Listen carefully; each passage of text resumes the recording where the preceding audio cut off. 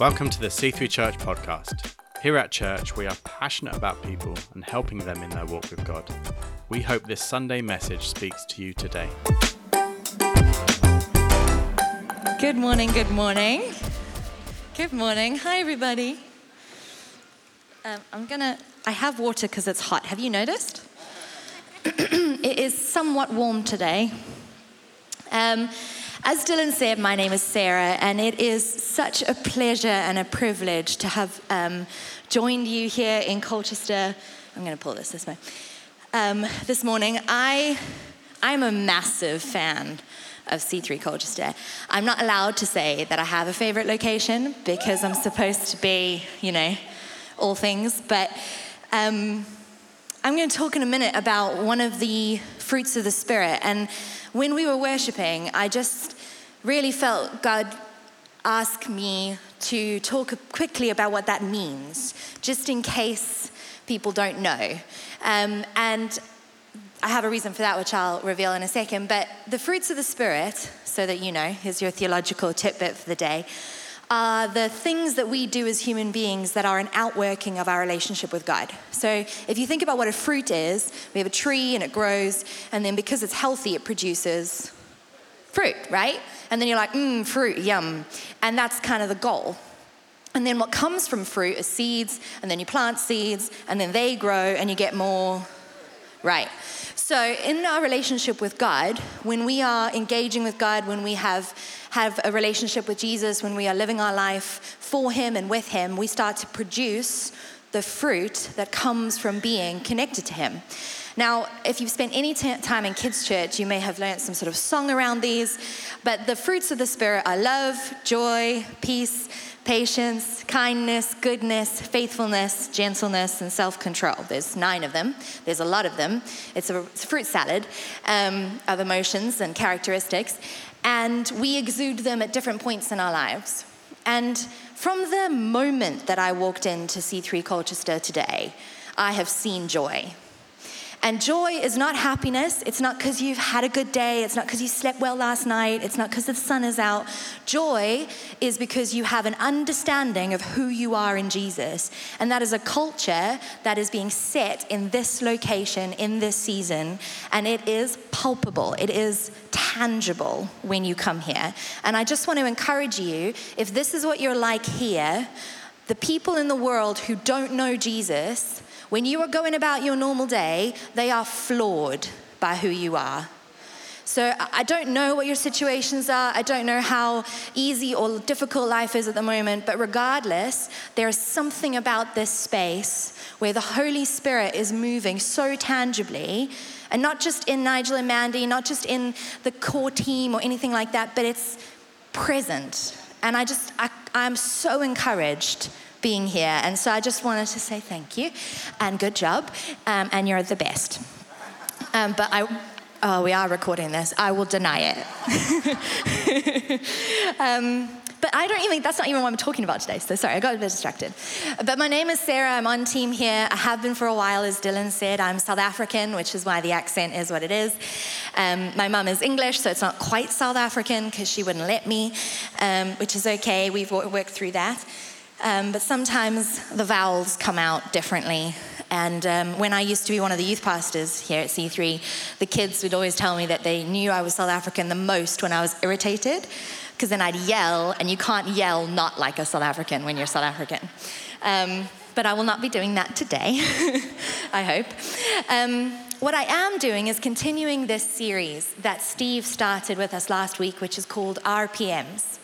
So what the goal is over this month, we're going to develop ourselves to be flourishing people, which obviously is already happening here spiritually in a lot of ways, and that's amazing. But we're going to look at ourselves holistically. So we are not just our spirits, and we're not just our bodies, and we're not just our minds, and we're not just our relationships. We are all those things together. And these 4 areas were the things that Jesus prepared himself in his growing up years before he entered into his ministry. So in the book of Luke, there's this verse that Steve reminded us of last week, which basically says that Jesus increased in wisdom, so mentally. He increased in stature, physically, and in favor with God, spiritually, and with man, relationally. And so what I get to do today is talk about how we flourish relationally.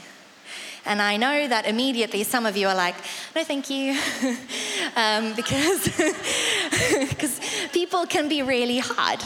And relationships can be complicated and not easy, but when we flourish in a relationship, when we are relationally healthy, we affect the culture of the people around us, and we set a tone and we bring change. And so when we say we're going to flourish relationally, it's not even about the specific relationships.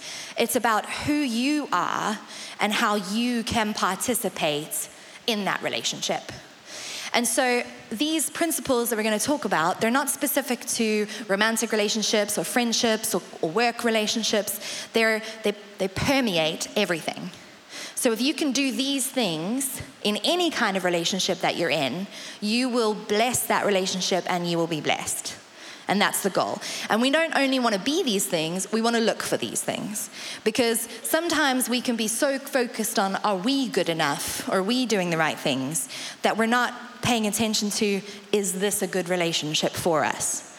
And it's a very important question to be asking. So that you've got some context for me, I am a single woman and I don't have children, so my primary relationships that I want to be healthy in are my friendships, my family relationships, what I call my chosen family. I have lots of godchildren. There's 5 of them. They're wonderful. It's chaos. They're all cousins. It's a lot. But I get to hand them back, so I'm all good. But these are the people who I'm investing my time in this season. And so when I'm thinking about this, that's the lens that I'm looking through. And I want to encourage you to take what we're going to talk about and look through your lens. Maybe you are married, but you don't have children. Maybe you aren't married. Maybe you're young and you are pursuing friendships and figuring uni out or whatever. But this kind of thing is going to apply to us across the board. Can I pray? Is that okay? Then we'll get into it. Father God, what a great day. Thank you, Lord, for bringing each and every one of us here. Thank you for the message that you have inspired, not just through me, but through Becky and Katie as they are preaching in the other locations, Lord. Thank you that you have something to say through us and that our hearts are open to hearing from you today. We do this all for your glory. In your name, amen. Okay, so child Sarah, me, little, decidedly not great with relationships, not flourishing relationally. Before you do that thing where you're like, don't judge little you, it was fine. I know, it wasn't my fault, I was a kid.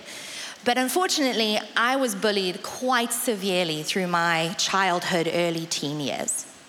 So I had a loving family. I had a relationship with Jesus very clearly from when I was 7. But as you do with kids, where do you spend most of your time? School, right? So the people that were day in and day out teaching me, intentionally or otherwise, about what it meant to be in relationships, were teaching me through their rejection where my place was. And so I developed the wrong idea of how to do relationships. Because what I learned as a child was that if I could find a way to make the people around me happy, then I was good. Then I had friends, I had a place to belong, I was safe in relationships. And that was ingrained in me when I was young by children who were also young. So that isn't, they weren't like, do you know what I want to do today? I want to convince Sarah of her value. They're just kids. But everybody is being taught something by someone from somewhere. And so I was heavily influenced by this continuous sense of rejection that I was experiencing at school. And what it led to was a teenager with a very strong but very wrong understanding of my place in social order. And I never expressly said it to my parents. And so as a result of me not really talking to them about that, they couldn't challenge what they didn't know. So I had a very healthy, lovely, wonderful family upbringing, and I was very certain that Jesus loved me. But I genuinely believed that my place in society, in my world, was to serve others and to serve others only. And if I couldn't, then I didn't have a place to belong. And I allowed the value that I put on myself to be determined by what other, mostly adolescent people who were also emotionally immature, what they felt about me became what I felt about me. And so it actually led to me being a pretty vulnerable person. Like I was really competent, I appeared very confident, I loved being around people, but the entire time I was always thinking, should I be here? What should I be doing to make sure it's okay that I'm here?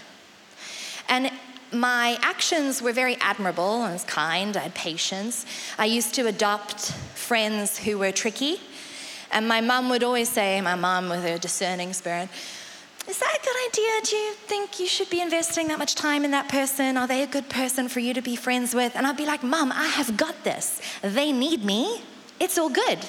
And then like a year later, when they'd move on from me, which is the inevitable nature of people who are also not relationally healthy, I'd be like, no, what happened? And my mum would be like, yeah, it's so surprising. Oh my gosh. You know? but I'm a teenager, so I'm not listening to my mum. You know, anybody relate to that on any level? I listen to her now a lot.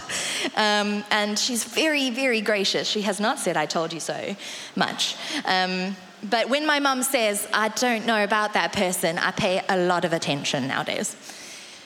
So teenage Sarah, bit vulnerable, not making the greatest choices in terms of friends, and setting myself up potentially for a future where I, in spite of knowing who I was in Jesus, didn't actually understand how that should have been what my identity was built in.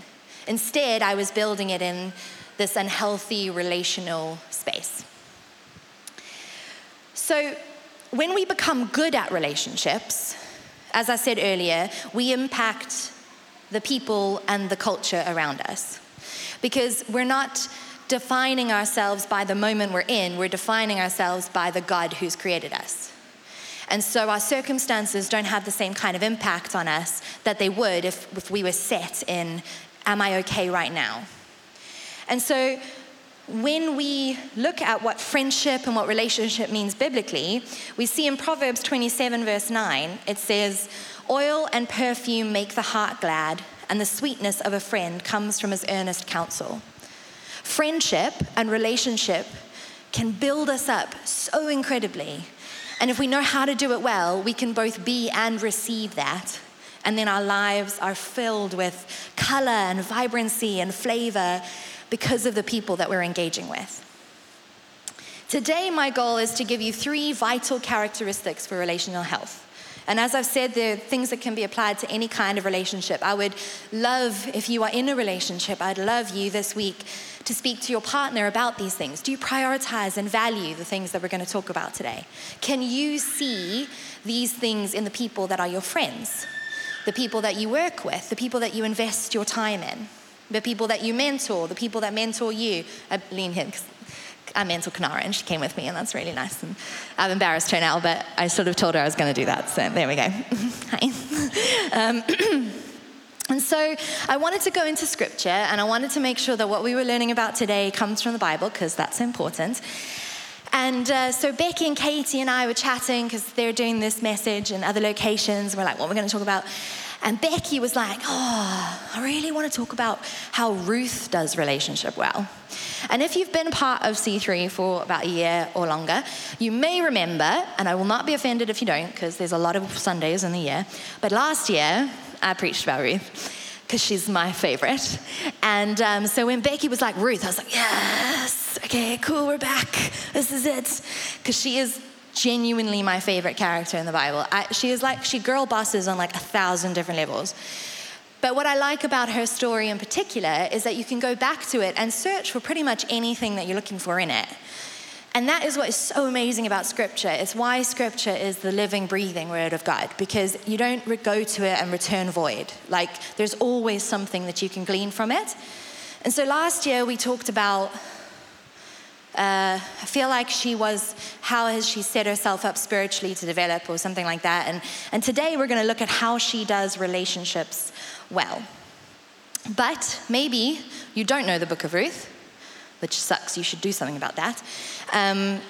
Genuinely. It's 4 chapters. It'll take you 45 minutes to read at most, and I really recommend that you do it. But I'm going to give you like the briefest overview of the story so that you know who I'm talking about when I talk about these people. So, Ruth is a character in the Old Testament before Jesus. And what she does is she's a Moabite, okay? She's from the land of Moab. They're enemies of the Israelites, who are the main characters generally through the Bible. And so she ends up marrying an Israelite who dies, which is unfortunate. And so she decides to go back to Israel from Moab with her mother-in-law, Naomi, and provide for her and live her life with her. And that's a really wonderful thing to do. But because she's a Moabite, the community borderline rejects her like instantly. Very suspicious of why she's there, don't really understand what she's about. But through her behavior and her commitment to Naomi, she starts to develop this reputation of being a really honorable person and somebody who's very loving and kind and compassionate. And so she attracts the attention of this wealthy landowner called Boaz, who happens to be a distant cousin of her deceased husband, which is a good thing culturally back then. Maybe a bit weird now, but then very good, very positive. And through a really quite adorable set of circumstances, they end up getting married and basically living happily ever after.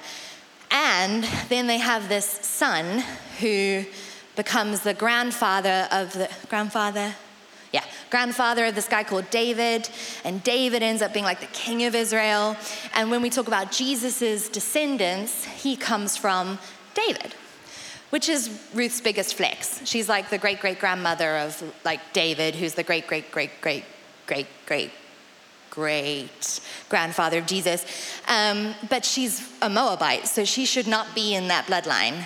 But it's her character that ingratiates her into a space where she is blessed by God to do this amazing thing.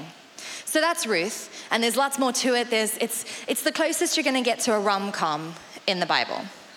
There's will they, won't they moments. There's some guy that seems like a good guy but isn't a good guy.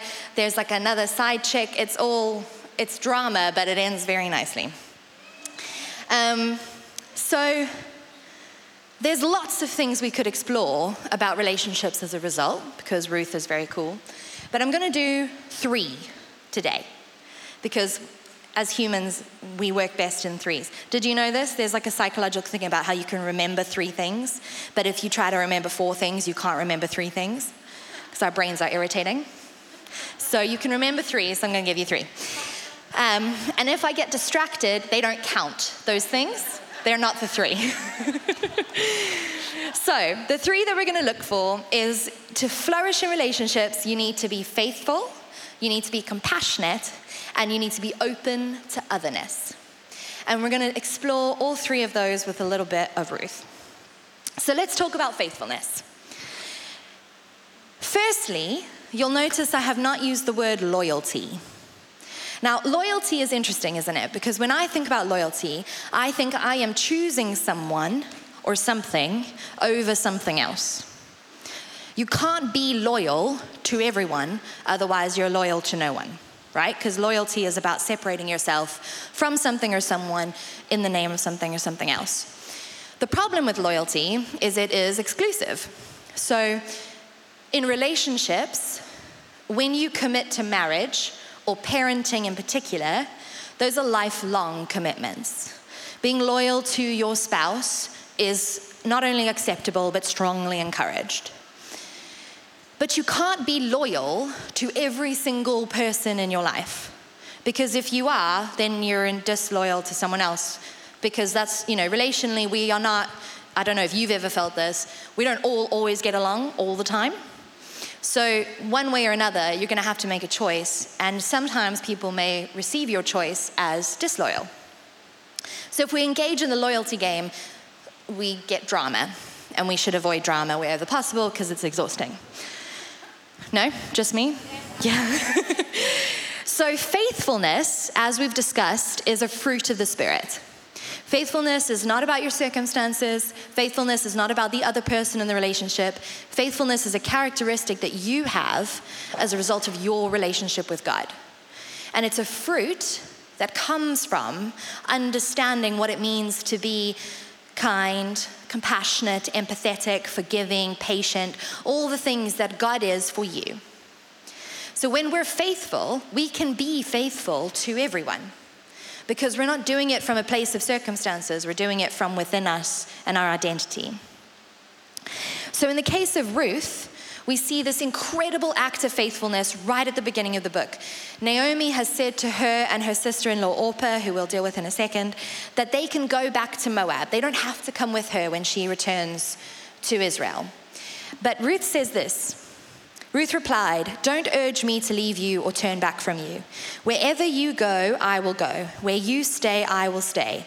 Your people will be my people and your God my God. Where you die, I will die, and there I will be buried. May the Lord deal with me, be it ever so severely, if even death separates you and me." And when Naomi realized that Ruth was determined to go with her, she stopped urging her. Now, I realize this may fly in the face of the loyalty thing that I just discussed, but it doesn't. Because what Ruth is doing here is she has recognized that there is a position that she wants to put herself in, and that position is beside Naomi. And so she is making a choice to commit herself and to be in partnership with Naomi, not because she wants to get something out of it, not from a place of fear. She's really confident in that relationship. She's been told expressly by Naomi it is wiser to go. It'll benefit you more to go. But what Ruth is not even necessarily committing herself just to Naomi. This is a commitment to God. This is her saying, I have adopted your faith because the Moabites didn't believe in God. I have adopted your faith and your culture. I have recognized that that is the place that I need to be in order to be obedient to God. And so I am coming with you. And you can't do anything about it. This is none of your business in a weird way. And this faithfulness that she does in that moment is what everything else stems from. Now, on a practical level for us, being faithful to people can be really challenging. Not because we don't want to do it, but because in spite of the fact that we try not to be affected by our circumstances, we are. Naomi's circumstances are the following. Her husband and both sons have died. She has no grandchildren, which means that she's got no support system. She's returning to a land that she and her husband effectively abandoned. And as a single woman, she doesn't really have any rights or power. She technically owns the land of her husband, but as soon as another male relative comes in and claims it, that's it, she's done. So she is in a very, very vulnerable position.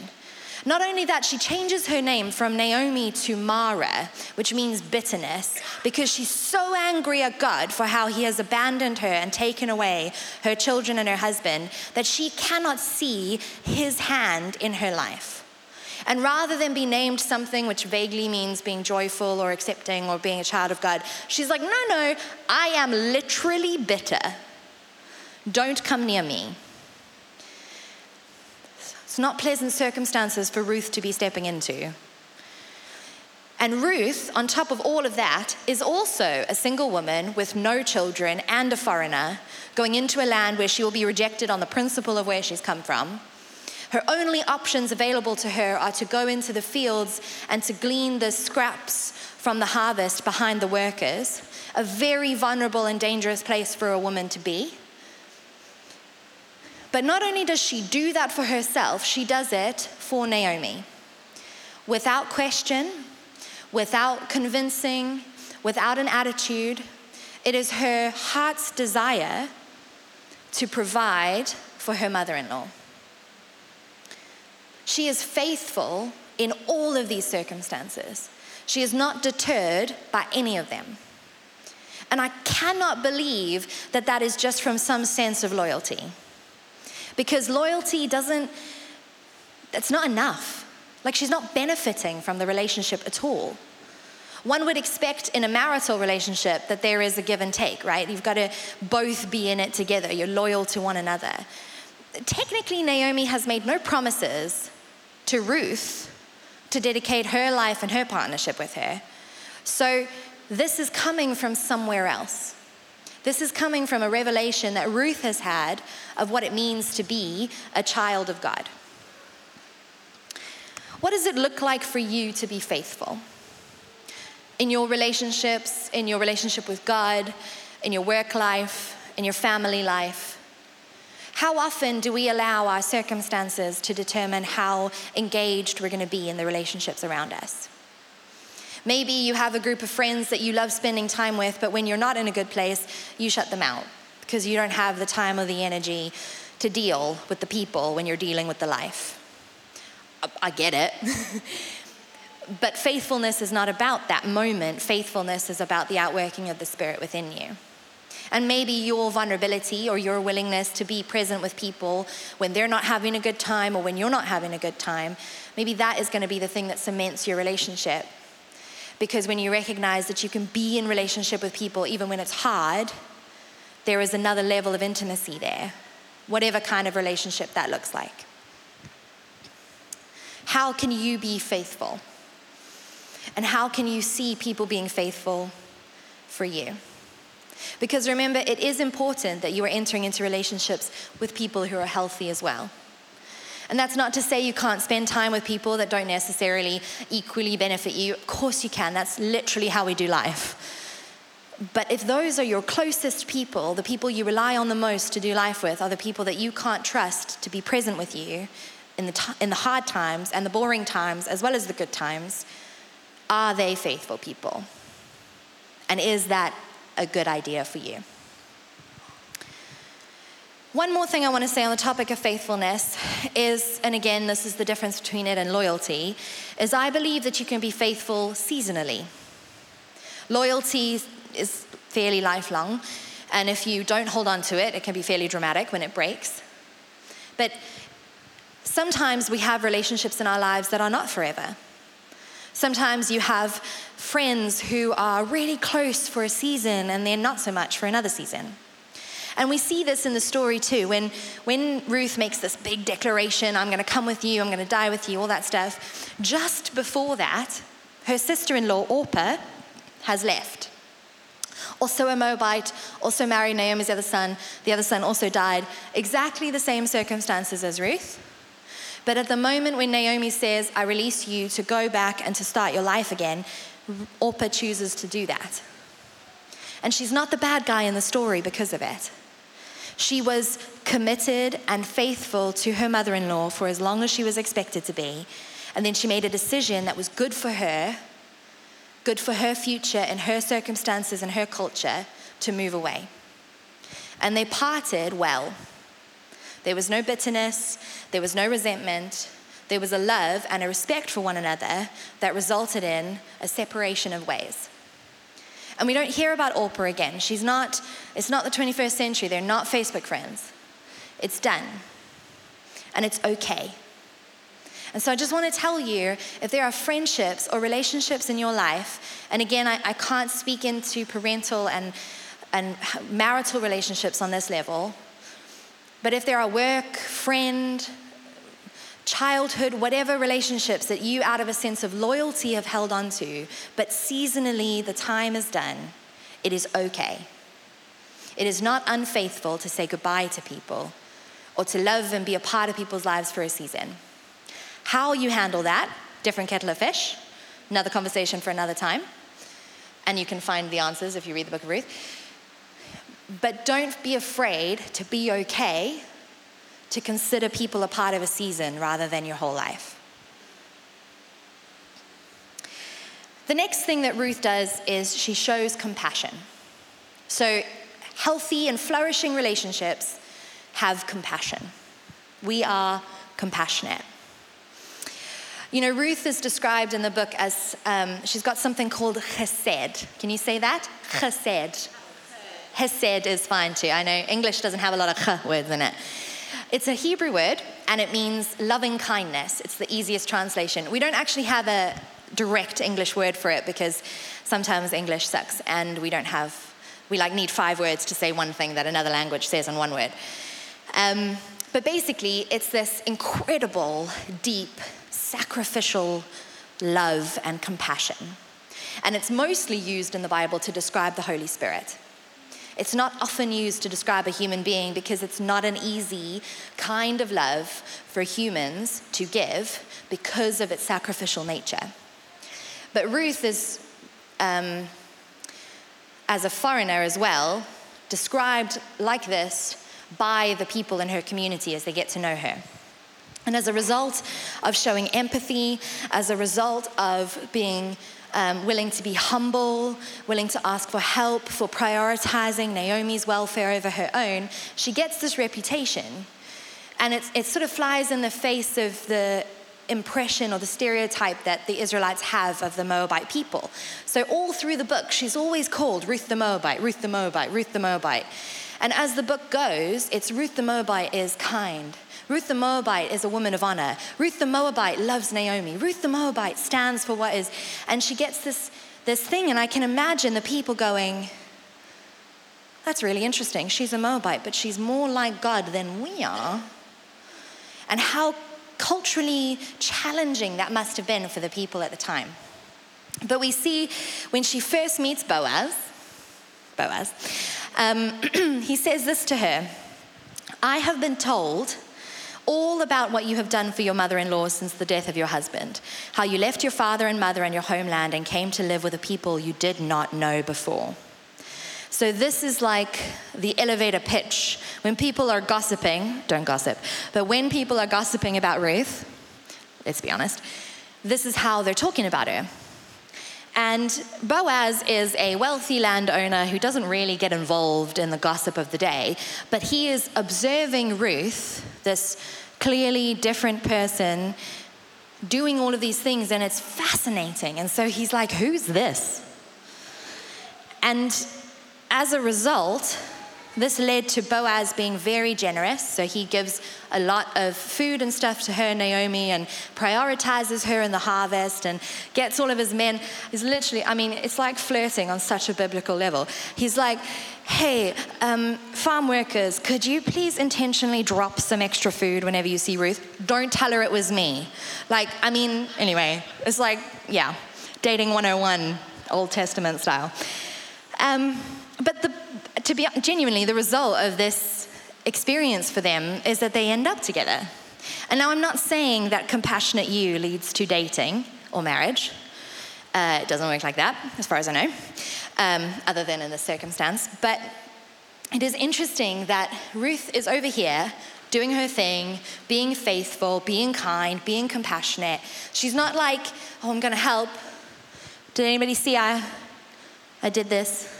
And as somebody who is an avid fan of Instagram, and the deepest tendency within me is to be like, anything I do, because I'm excited about life, I want to be like, look what I did.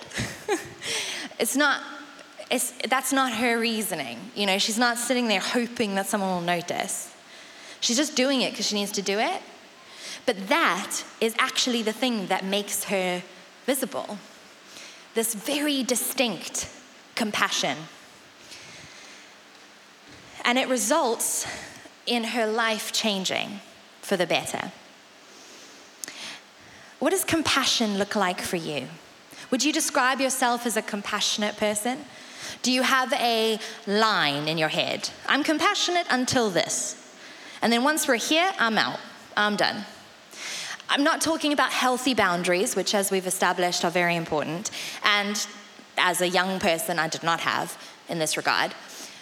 But there's a difference between cutting people off because they irritate you and putting boundaries in because you need to be safe.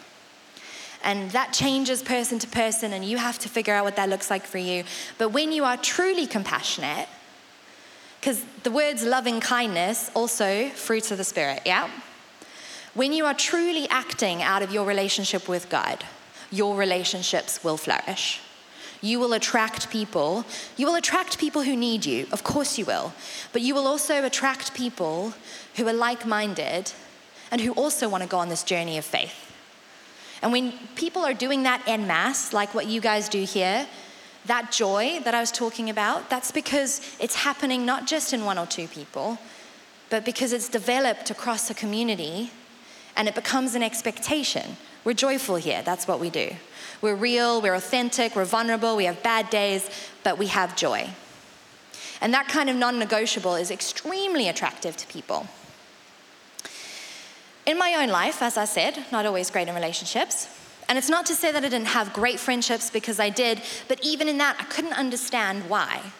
Surely, in order for me to keep these people on side, I need to keep being a servant-hearted, kind, patient, never gets irritated, never has a bad thing to say, never ever minds being the last person to get the food, or don't care if you're always late, or it's fine, you forgot to pick me up, I'm sure you had your own issues. Don't allow them to see any aspect of weakness or frustration, because what if a glimpse of me feeling something slightly negative results in them being like, I'm out? What a bizarre thing to give the general population that much power over me. But it was so entrenched in who I was. I want to introduce you to two of my closest friends. They're going to be so mad at me about these pictures, but it's their fault because they don't let me take lots. And I really like taking pictures, and so I have to take them when they're not looking, or I have to group them out of group shots. But this is Rhiannon, who's blonde, and Anna. They are sisters-in-law. Anna married Rhiannon's brother.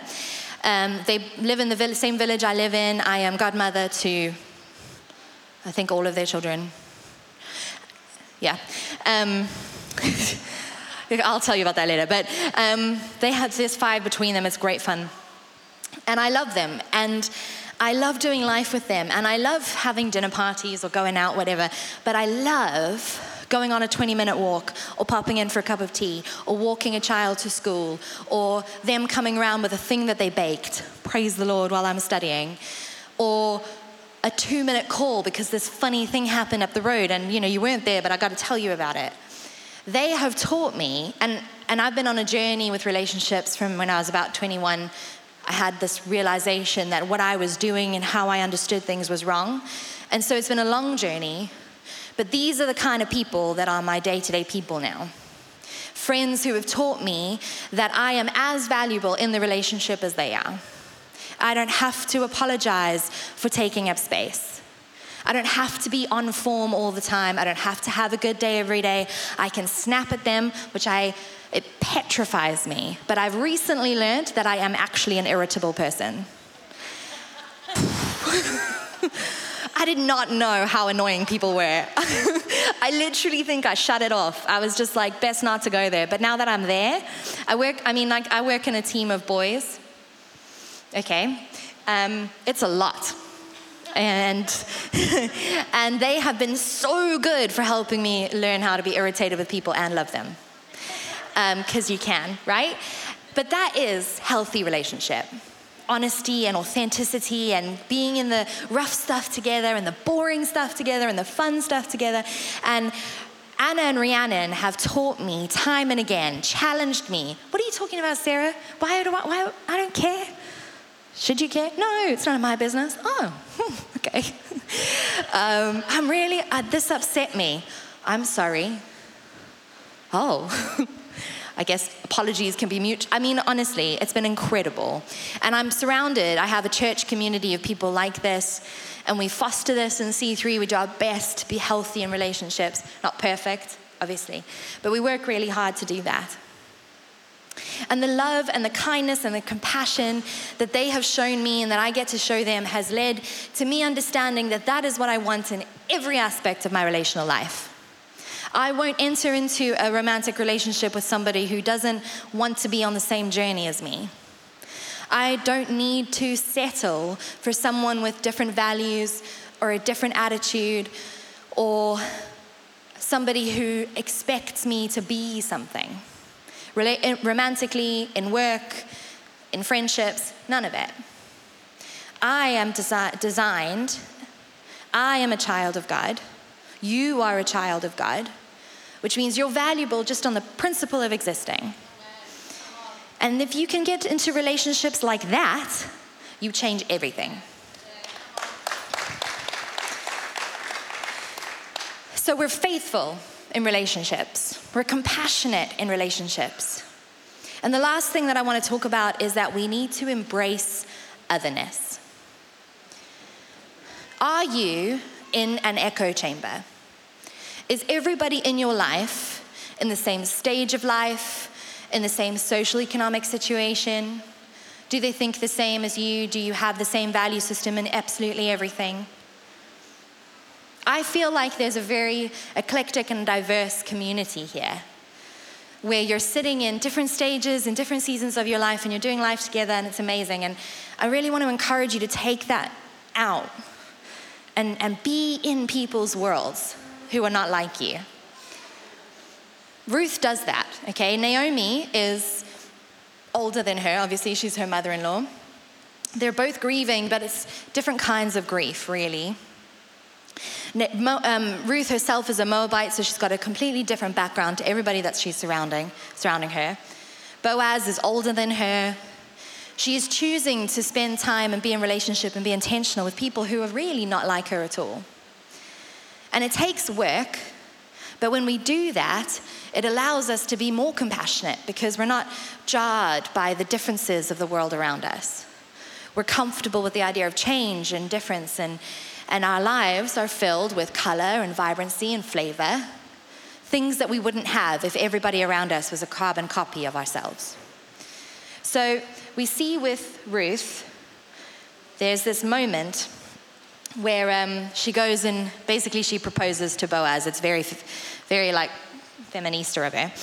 And he responds to this proposal by saying this: "The Lord bless you, my daughter." Don't hold on to that. It's just a cultural thing. Don't worry about it. The daughter thing. It's a weird phrase, but it basically means like, you're younger than me and I respect you. We wouldn't say that now, it's weird, but they did then. He replied, "The kindness is greater than which you have showed earlier." So he's saying by choosing him, to him, that's even kinder than all the other things that she's already known for. You've not run after the younger men, whether rich or poor, and now don't be afraid. I will do all that you ask, which is marry you. And some other stuff that comes with that, it's in the book. You should go and have a look. All the people of my town know that you are a woman of character. You are known by the identity that you have developed based on the choices that you have made to be faithful and compassionate. Rhiannon and Anna are both older than me. Rhiannon is a doctor, Anna is a dancer. I'm South African. They've come from different parts of the country. Anna's from Stoke. She says book. It's just weird. But it has helped me ingratiate myself to the eclectic accents of the United Kingdom. But we're different. They have children. I do not have children. We are in different stages of life. Godchildren is like the best part. I literally get them for all the fun, and then I'm like, thank you, bye-bye. It's such a privilege to do life with them. And I get to bring something special into their lives. I get to be available in a different way. I get to bring a little bit of a reminder that their worlds are not just the small humans that are constantly surrounding them, or not just the decisions they're having to make in their marriages and their homes.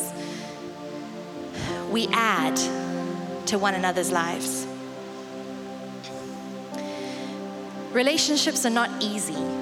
Any kind of relationship we're talking about. And in one way or another, we're all a product of the past experiences we've had, of our childhood, of the culture that is around us. But as Christians, we have a choice. We live in that truth, that existence, or we step into the identity that we have as a child of God. And we decide that we are a new creation in Christ Jesus, which means we define how we do relationships. When Ruth made this decision, she didn't only impact her life, or Boaz's life, or Naomi's life. She didn't only impact the community, like he says, my town knows you as a woman of character. She became a part of a bloodline that led to Jesus, who has changed the world, century after century. Her compassion, her faithfulness, her willingness to engage with society and community that is different to her. She birthed a son who birthed a son who birthed a son who led to Jesus. Every time you make a decision to better yourself, to be healthier in relationships, you don't just impact you. You change the life of your child or your godchild. And then suddenly they're at school and they're not insecure. And they're showing the love of Jesus. Will you stand with me? I am so encouraged by what God is doing in the hearts of the people in this community and as a result in this city. And I believe that what you can do here and how you can impact the community around you is it's so much more profound than you'll ever truly know. But I also know that relationships are hard. And maybe you're lacking something, or maybe you feel like there is a gap or a brokenness. And so I want you to know that you are not alone, that is true across the world and across time, from the Old Testament to the New to now. But as somebody who is on a wonderful, beautiful, ridiculous journey of what it means to be relationally healthy, I want to tell you that the now is not forever. And what was before does not have to be forever. So I'm going to do 2 prayers now. First, I want to pray for relational healing. If we just want to close our eyes together, I want to give people a moment of privacy. If you need healing, if you have been hurt, or if you feel a brokenness because of some relationship, friendship, whatever, and you would like prayer for that, I would ask you to just raise your hand. And I will pray for us together. Thank you. Father God, I bring these people before you now. I thank you that you are a God that heals and loves unconditionally.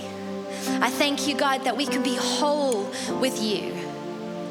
That as we get to know you, our hearts are mended and we learn who we are.